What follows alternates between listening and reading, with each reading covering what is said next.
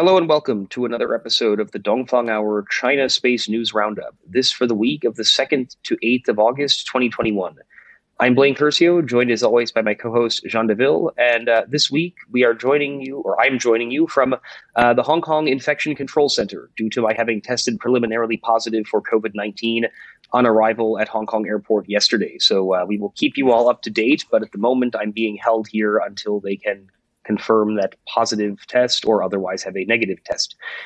Before getting into this week's news updates, first a special shout out to our good friends at spacewatch.global and Go Taikonauts, two excellent sources of space industry news, and a kind reminder that in addition to the few stories we will discuss this week, we have a few more stories in our Dongfang Hour newsletter, so do subscribe to that if you have not done so already. This week, we bring you some updates on iSpace's launch attempt, a couple of other launch-related updates, but first, some news on a SAR constellation and what we could call the SAR Wars, which is to say the SAR topic is getting very, very hot in China these days. Ladies and gentlemen, we are honored to welcome you aboard the Dongfang Hour. Please make sure your seatbelt is securely fastened. Thank you. 女士们、先生们，预计空中飞行时间2小时15分钟，我们预计在当地时间下午6点25分左右到达。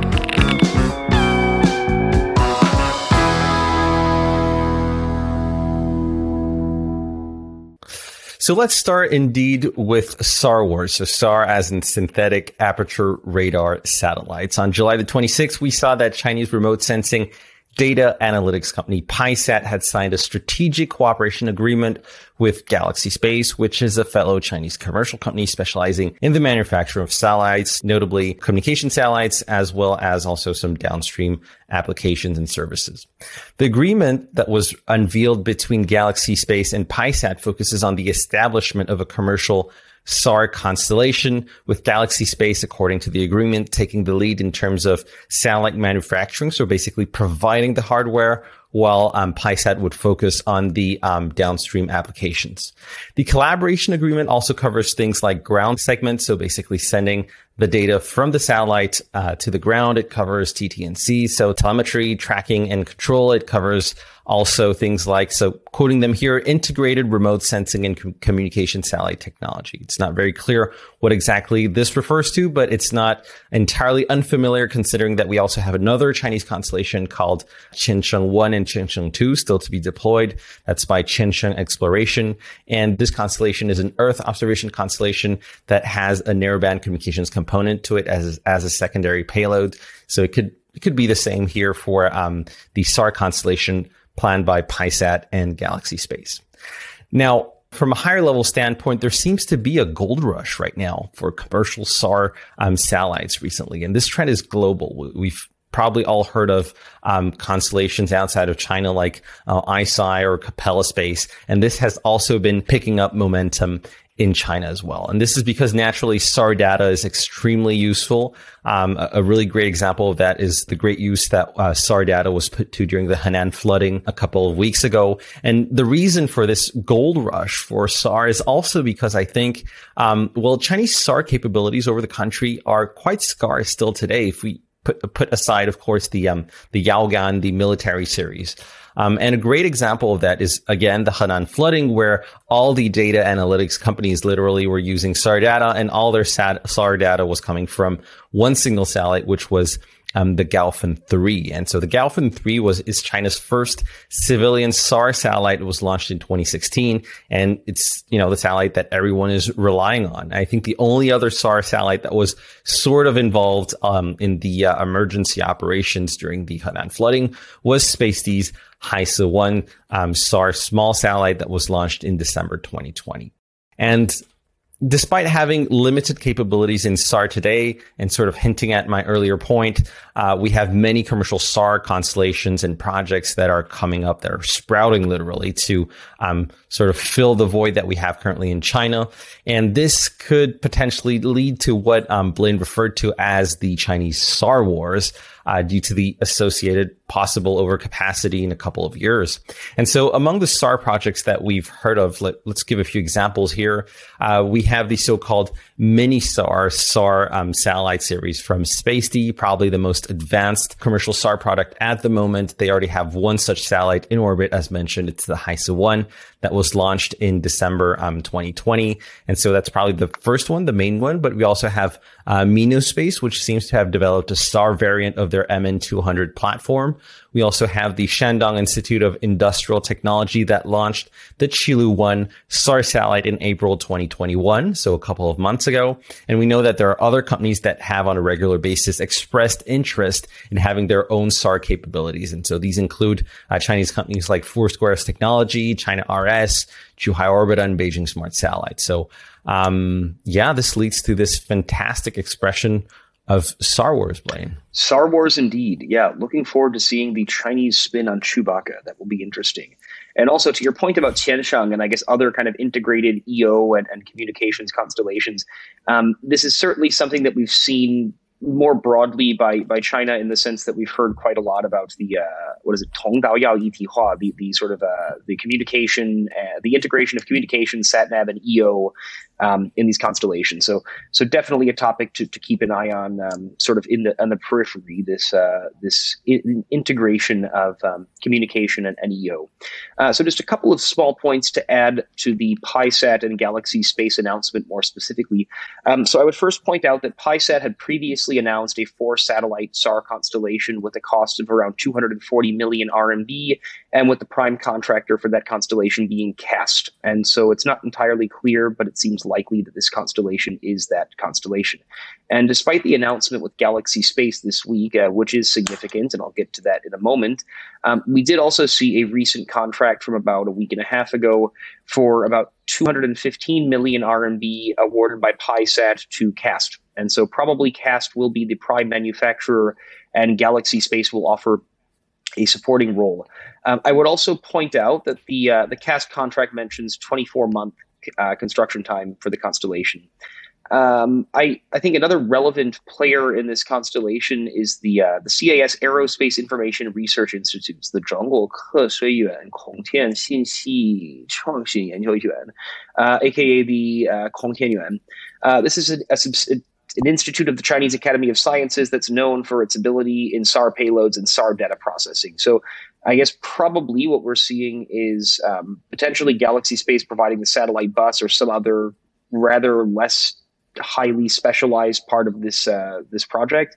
And then we have the CAS Aerospace Information Research Institute providing some of the SAR technology, and then CAST probably being the integrator potentially, and also maybe providing some SAR technology.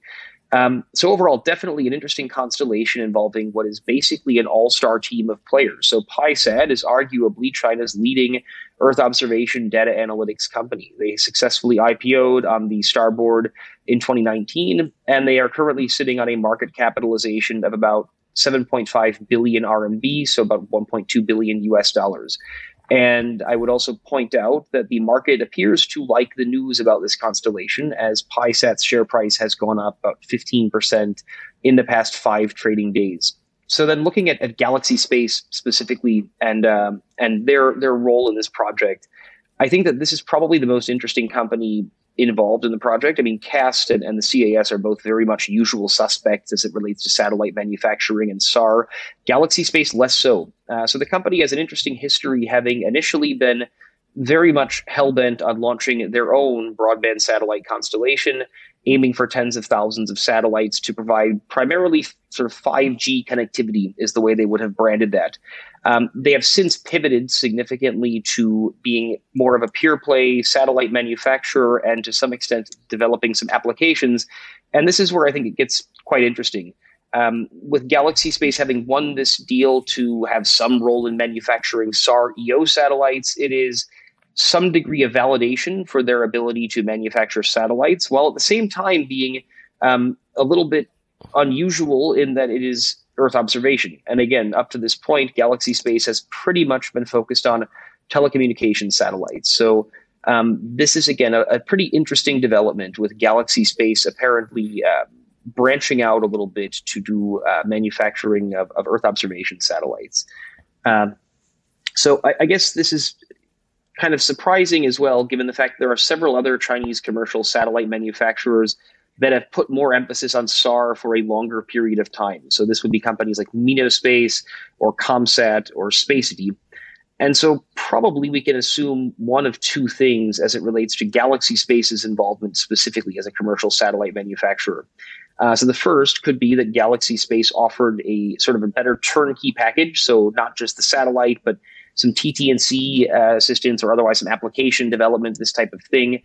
Or two, that Galaxy Space offered some funding or some other equity in return for getting this deal. So they are basically more of a partner than a supplier in that case. And if I were to speculate, I would say the latter is more likely. The Galaxy Space has either put up some money or some equity or some other financial element as part of this deal. And again, being then more of a partner than a supplier. And this is, I think, made more likely by the fact that Galaxy Space is known to be quite rich. They are the only, as far as I know, unicorn in the Chinese commercial space sector, having achieved a valuation of more than $1 billion at their last funding round in late 2020. And so again, I think if I had to guess, I would say that the involvement of Galaxy Space as the commercial satellite manufacturer is more of a reflection of their financial prowess or their willingness to put up some capital than it is about necessarily their SAR capabilities, because there are a couple of other commercial satellite manufacturers that seem to have more advanced, specifically SAR capabilities. So yeah, anything else, John, from your side on the SAR wars, or shall we move into the iSpace Hyperbola 1 launch? Yeah, I'm good. Let's move to iSpace and the Hyperbola 1. So Chinese commercial launch company iSpace, also known as Interstellar Glory, attempted to launch its solid-fueled small-lift rocket called the Hyperbola 1, and this was on August the 3rd. And the Hyperbola 1 is notable for being the first Chinese commercial company to ever have successfully reached orbit. That was in July 2019. But unfortunately for iSpace, this time, the launch ended up in failure, which according to the press release was due to the unsuccessful payload fairing separation that took place in the final stages, basically, of the launch.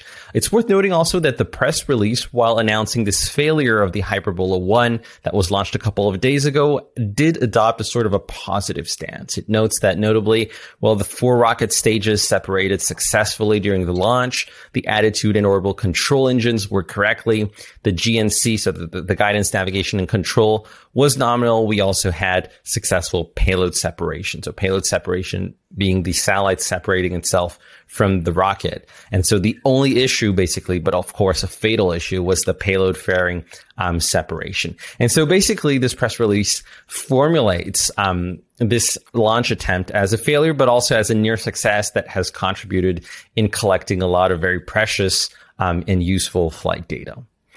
This is the second launch failure in a row for iSpace. It also failed another launch of the Hyperbola 1, and that was in February 2021, so just a couple of months ago. And this is out of a total of 3 Hyperbola 1 launches. So that's a failure rate of about 66%. And I think right now it's still unclear to what extent this additional failure will affect iSpace, because iSpace is really one of the best funded and one of the most advanced commercial launch companies in China. It has very big plans, very ambitious plans. It has, for example, the reusable medium lift liquid fueled Hyperbola 2 that should perform some first hops by the end of this year.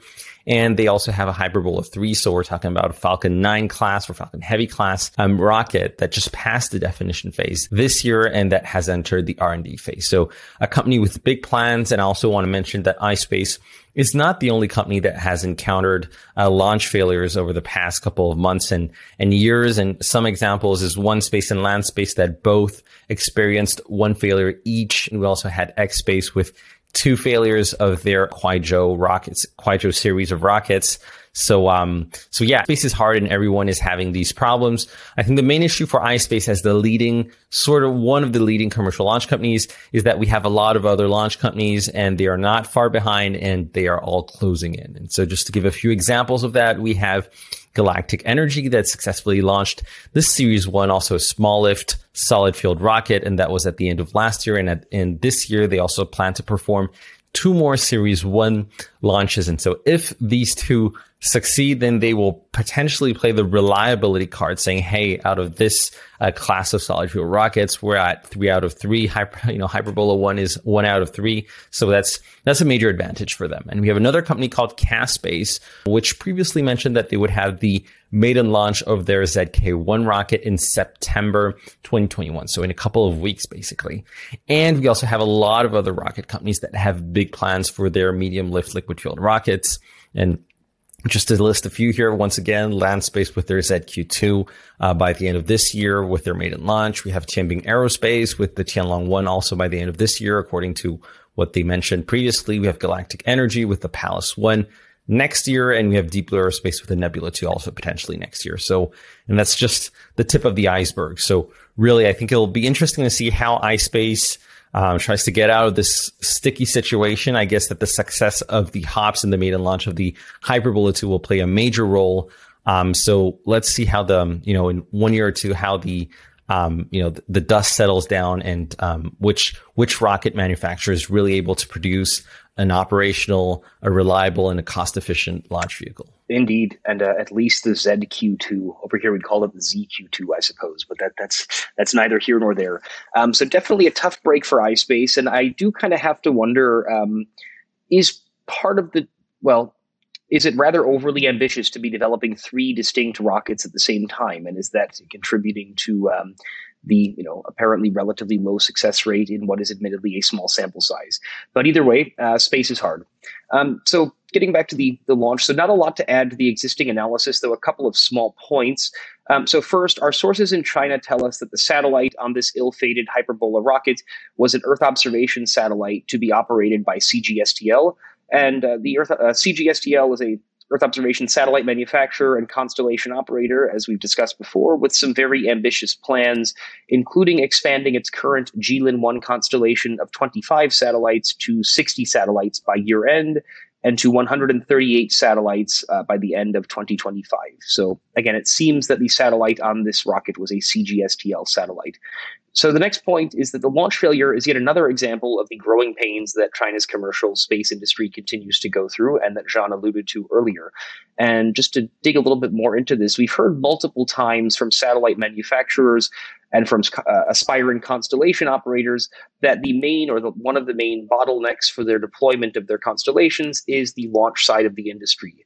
Specifically, there is simply not enough launch vehicle capacity. And this makes some degree of sense, and it is exacerbated by the fact that most CASC launches are either spoken for by missions that are either very large, so like no extra space, or very sensitive and critical. So even if there was extra space, they're not going to risk the mission just to add a 50-kilogram commercial satellite that's going to be the 6th payload. So basically, despite the fact that CASC this year, as we've heard, 40-plus launches planned, there's really not that much launch space on the traditional CASC rockets at the moment for commercial companies.